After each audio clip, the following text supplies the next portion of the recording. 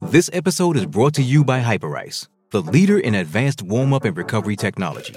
They have tons of innovative products, like Venom-heated wearables to help soothe sore back muscles, Normatec compression boots to speed up recovery and increase circulation, and Hypervolt massage guns to improve mobility. Loved by athletes like Naomi Osaka and Erling Haaland. Try them yourself. Get 10% off your order with the code MOVE at Hyperice.com. Subscribe to the Inside Sports Podcast. Available on Apple Podcasts, Google Podcasts, or wherever you find your podcasts. This is 630 CHED Inside Sports.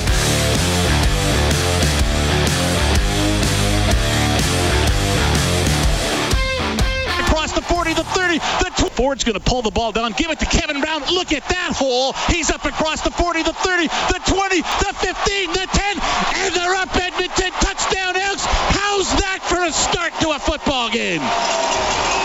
Kevin Brown, play number 1, 6-0 Edmonton. The bar's opening early at Commonwealth Stadium. And Ford's going to take off himself inside the 10, inside the 5, touchdown. The deuce is loose, straight forward into the end zone, touchdown Elks. We're coming out the bye week, so it was a fresh start. What we took as a fresh start as a whole team, especially as the offense. And I feel like that we executed better. We executed more today than we did, throughout any other game of the season. Kyron Moore now breaks away from that. He'll get the ball thrown to him, and he'll escape some coverage. He's got some green grass ahead of him. There's no business like show business. Look at him go down the sidelines inside the 10. Touchdown Edmonton. Kyron Moore, and another big gain for the Edmonton Elks, and the offense is back. I feel like he did real good. For my first time being out on the game field with Trey, I feel like he handled it real good. He never got too high. He never got too low. And for the most part, he took what the defense was giving him. Is it fumbled? It looks like it comes out of Kevin Brown's hand, and the Bombers have possession. At least they say they do. Now the official does as well. Kevin Brown can't hang on to it, and after a big play one way, the offense fumbles the ball away. There's the snap. Ford will roll to the right side, looks downfield. He'll throw, and it's intercepted. Evan Holmes steps in front of it. He's got it up and running, but the whistle has blown, and down he goes as that one was intended, I believe, for Kyron Moore, and the Elks have now had their second turnover of this football game. The one that we definitely got to take away is the turnovers. I know I threw an interception, and KB had that fumble. That's 2 turnovers right there. If you turn the ball over 2 times in a game, it's not a good look. You're definitely dropping your chances of winning that game. Yeah. And I think there was also a lot of good things. I thought our O-line played phenomenal today. I thought they did extremely good job today. They did well in pass protection. We were able to run the ball super well. So big shout out to them, and I think that's what we gotta build off of. We gotta build off the big guys up front, the O-line. We gotta run the ball with success like we did today, and then I think we also have to get more into the drop back pass game and get the ball down the field a little bit more. Yeah, promise early in the game for the offense, not a lot as the game went on. They did get the short pass with the long touchdown run from Kyron Moore in the third quarter, but the Elks shut out in the fourth quarter, and the second half has been a big problem for them this year. 28-7 in favor of Winnipeg, the score in the second half. First time the Elks have led at the half this season, but as I've talked about, tied 3 times, down by a point on another occasion, single-digit deficits several other times, but it's often spun out of control in the third and or fourth quarters. Look, the Elks don't have a great roster. They have some pretty big deficiencies. I've been saying most of the season, especially on offense. I get it now. There's probably some big concerns about the defensive side of the ball as well, because they really didn't stop anything Winnipeg was doing in the third quarter and in the fourth quarter. But this is not all on the players. There's this thing called halftime in football, and that's where the coaches say, okay, these plays we're not going to. These are the plays we're going to do, and we need to do a little tweak on this play. And this, to me, this is a coaching issue as well. Look, I was hard on Stephen McIndoe, the offensive coordinator. I've mentioned Steven Sorrells, the O-line coach at points as well. But I mean, the head coach figures into this as well, and he's also the defensive coordinator. And I mean, I think it's a coaching staff that hasn't been able to come up with enough to perhaps make up for a lack of talent. Talent's very important, don't get me wrong. Now, Chris Jones is the general manager, which is another discussion we can have. But, you know, bad teams or teams with lesser talent still win and still make plays. Now, on offense, at least the Elks did that yesterday to a degree. I talked about earlier, I think they should have thrown more. I think they should have got Ford running around more. But at least maybe we saw signs of that. But, you know, Winnipeg was sort of starting to unveil what they wanted to do in the second quarter offensively. Koularos went out. Best player in the league, by the way. He still couldn't beat his backup. So the defense has shown promise at times. I think they've been a good unit most of the time. Now, again, maybe it's Winnipeg, and we got to accept that. I don't know. I don't really want to accept that. I want to say you should, like, even if you're a kind of a lousy team, why are you losing every game you're close in at halftime, or even last night leading? Maybe last night you can say it's just the caliber of the opponent. Well, but again, you know, Saskatchewan, Hamilton, other teams, they were in it at halftime. Those games were lost. Those games aren't good. I mean, Montreal is killing Saskatchewan tonight. Saskatchewan's not good. So I think we have to look at, is there stubbornness here from Chris Jones? I mean, we know he's a very confident, borderline, arrogant personality. He's been successful in the past. Has he adapted over the years? Has he brought enough different things to the table? Has he been able to roll with changes in the CFL since he was here in 2015? And now, can he implement different things at halftime that are going to help his team? I don't think we've seen the coaching staff do that nearly enough. 780-496-0063. We have Brian standing by. Go ahead, Brian. Hey, Reed. Thanks for taking my call. There was another play in the game is when the kicker kicked the ball out of bounds on a kickoff. Bad play. Bad. As you're a kicker, why can't you just kick it right down the middle of the field, man? Why do you have to hit it off to the side? Yeah, right? well, I think they usually want to kick it to one side or the other because that's the side the coverage is going to. But you're right. You should be good enough to control it that if the returner leaves it, it's still going to stay in bounds. And that one was obviously headed out. Well, it came right out to the 50-yard line, and all of a sudden, there you go. Winnipeg, they came down and scored. I'm glad you brought that up, because that was costly, and I've said this numerous times. This is nothing personal against Dean Faithful. He's got a great story, but this is Chris Jones thinking he's the smartest guy in the room by drafting this 36-year-old British kicker, and now he's not great on kickoffs, and he doesn't score points on field goals often enough. Exactly. Well, he's never kicked a football before. But also Trey Ford, I love the guy, but this is twice he's fumbled in the red zone. Another game he fumbled, and that's when Edmonton was coming down to score. And it changed the whole momentum of the field of the game too. And I seen when he was kind of joking on the sidelines a little bit, having fun and putting the peace sign behind one of the the color guys, whoever it was. The next play he went out and he fumbled the ball.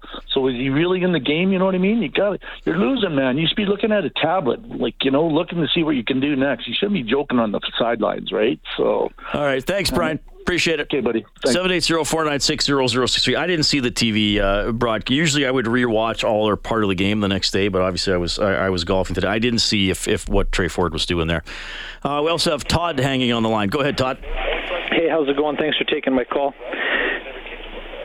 Can you hear me? Go ahead.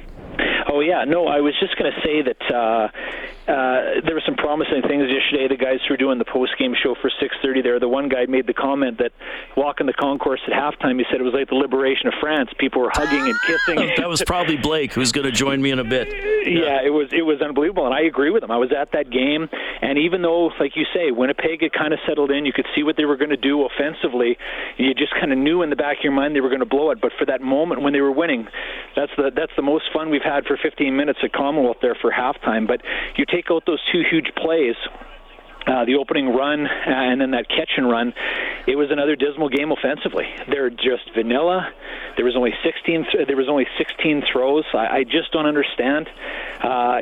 Jones preaches consistency and he says all the right things, and I heard him again in the postgame last night. He preaches consistency, he preaches discipline, but this starts at the top. I was there at that Argos game at the start of the year when he pulled Taylor Cornelius for nobody knew. In our section, nobody knew what the heck he'd done wrong. He wasn't great, but he hadn't made a crucial error. He hadn't done anything dumb, and you pull him. And after he pulls the starting quarterback that everybody thought was going to be our guy, Cornelius' confidence has gone off a cliff, and you've talked about it many times. He just doesn't have any confidence. Yeah. 3 weeks ago, Trey Ford wasn't doing enough. He wasn't this, he wasn't that. Yesterday, he's the starter. And you had Simon on there earlier in the week talking about he's the hardest working guy and he's staying late, he's watching film. Well, what is it? Is he the new starting quarterback who's working harder than anybody else, or have they just changed the goalposts and now this is the guy? He talks about discipline, but after the defense goes out there and basically gives Winnipeg a touchdown after we had a chance to gain momentum after that big score, no one gets sat. Guys are throwing their helmets on the sideline. There's a great opportunity to say, even if you're a defensive leader, if you don't play the right way and you throw a hissy fit on the sidelines, you're not going to play. Nothing changes. And that starts with Jones. And I don't know if he's doing too many things.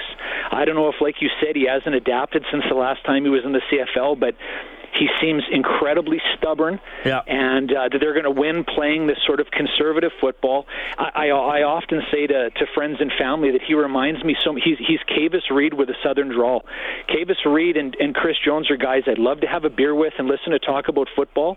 They're incredibly knowledgeable. They're great interviews. They say all the right things, but the way they talk and the way the team is coached, something doesn't jive.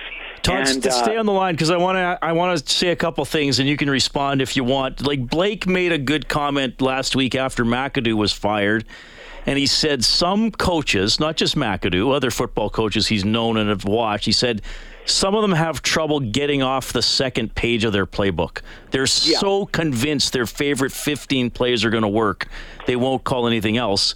And then I think and look, when Chris Jones came back, I thought it was going to be probably a positive move. I never could have guessed it was going to be this bad.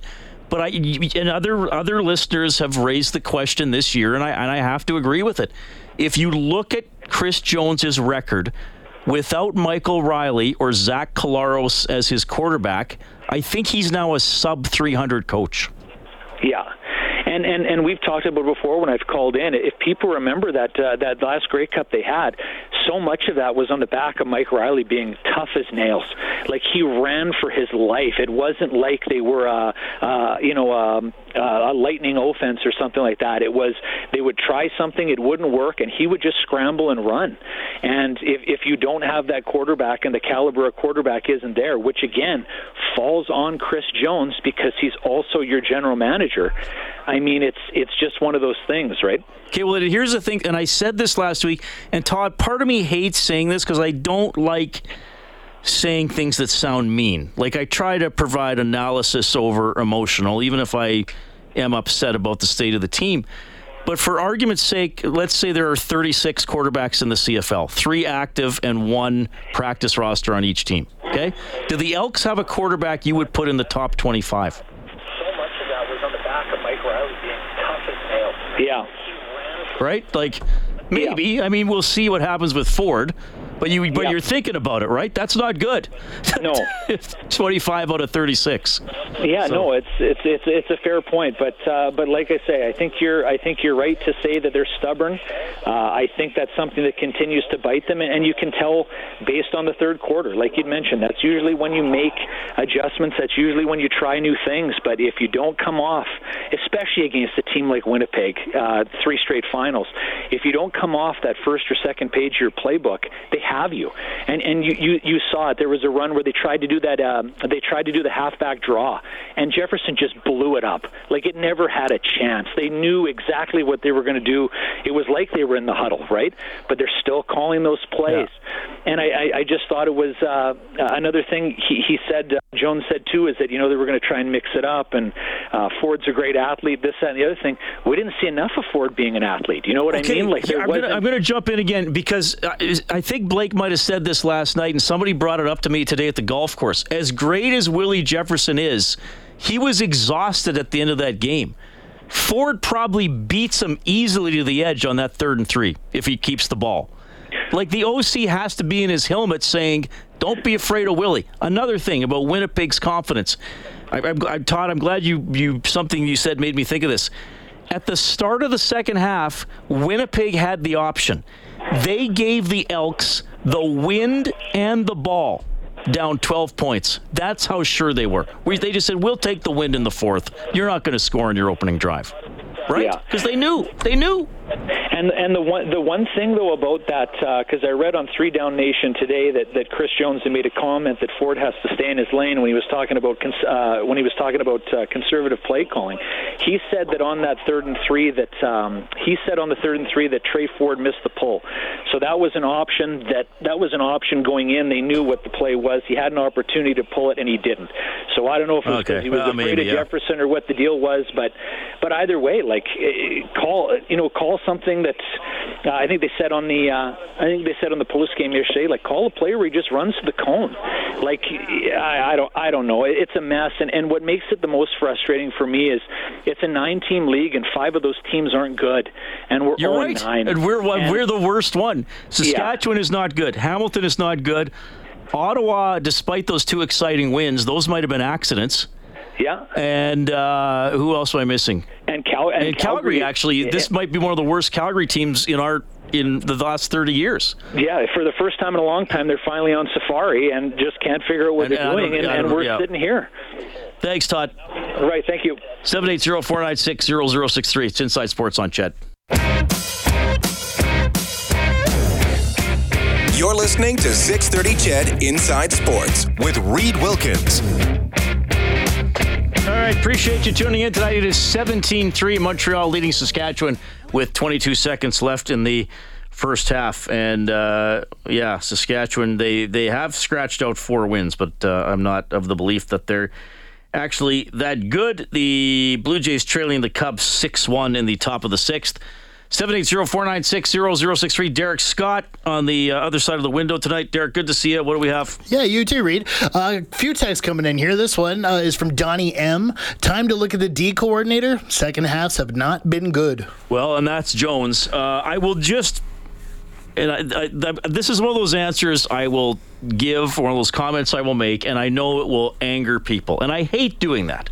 It's my personality to please people, to try make people smile or laugh or dance a little jig. I think Chris Jones will finish the season with the Elks. We're already halfway there. They're not making the playoff, folks. Like, they're gonna. If you think they can go 8-1, I'm sorry, you're wrong. They will be lucky to go 3-6 in their final 9. I think that honestly might be considered relatively successful. So I think Chris Jones will finish the season as the coach and as the D coordinator and as the GM. I make no assurances about next season. Mm-hmm. This one here from Luke says, I liked much of what I saw last night. The Elks now have to go forward with Ford and Jackson. Barring something drastic, the last thing we need is a revolving door. Well, I think at this point you have to see, pardon me, what you have in Ford, and maybe Daigie at times. I don't know if Cornelius is ever going to get it back as an Elk. Maybe he winds up somewhere else and gets confident, and a change of scenery helps. But yes, I think at this point, as frustrating as it is, you are looking ahead. Who wants to play next year? And you can't be successful without a quarterback. You can't be successful without a quarterback. Not the best quarterback doesn't always win, but the best quarterback usually has a team that's certainly in the playoffs and always has a chance. So, yeah, I think you have to see what you have with Ford. You have to see how Jackson... Maybe there's a progression off some of these plays next week. Maybe we see Ford move around a little bit next week. If we see the same approach and then Hamilton adjusting and saying, like, oh, they're calling this... Okay, well, they're not the McAdoo plays anymore. Now they're the Jackson plays. We've figured them out. Then there's more cause for concern. Speaking of Jarius Jackson, it says Jarius called a better game than McAdoo, but that's a pretty low bar to jump over. The run play on third down at the end of the game is excusable. He didn't seem to have many longer pass plays in the scheme. And where were the rollouts with Ford? He should have had the option to use his legs on almost every play. That's from Smacker the Hacker. Yeah, I think some of the things we've touched on tonight, Todd, who called in, said Jones maybe suggested that Ford should have kept that ball on that third down at the end of the game. They weren't in a great spot. They also could have kicked a field goal to get within 6, I guess it would have been, and then either gone for a short kick. Now, kicking field goals for this team has not been great, obviously. Where were we at? I'm just trying to check the yardage here. That play, where's my fourth quarter? Kevin Brown rushed for 0 yards. That would have been a 40-yard kick. Well, Faithful was short from 48 against BC, so I don't know. I mean, when you're down 9 in the final 2 minutes, you're in a tough spot. Well, we definitely have a few more, but we are up against it, so okay, quick sure. timeout. Blake's coming up. We can read a couple for Blake if there's time. We also got a couple of fun things. A sports-themed show at the Fringe this year. We got the writer and director of that one, Kelly Hodgson from United Cycle, is going to check in as well. We'll keep you updated on Montreal and Saskatchewan. Halftime now, 17-3 Montreal. Back after the 7 o'clock news.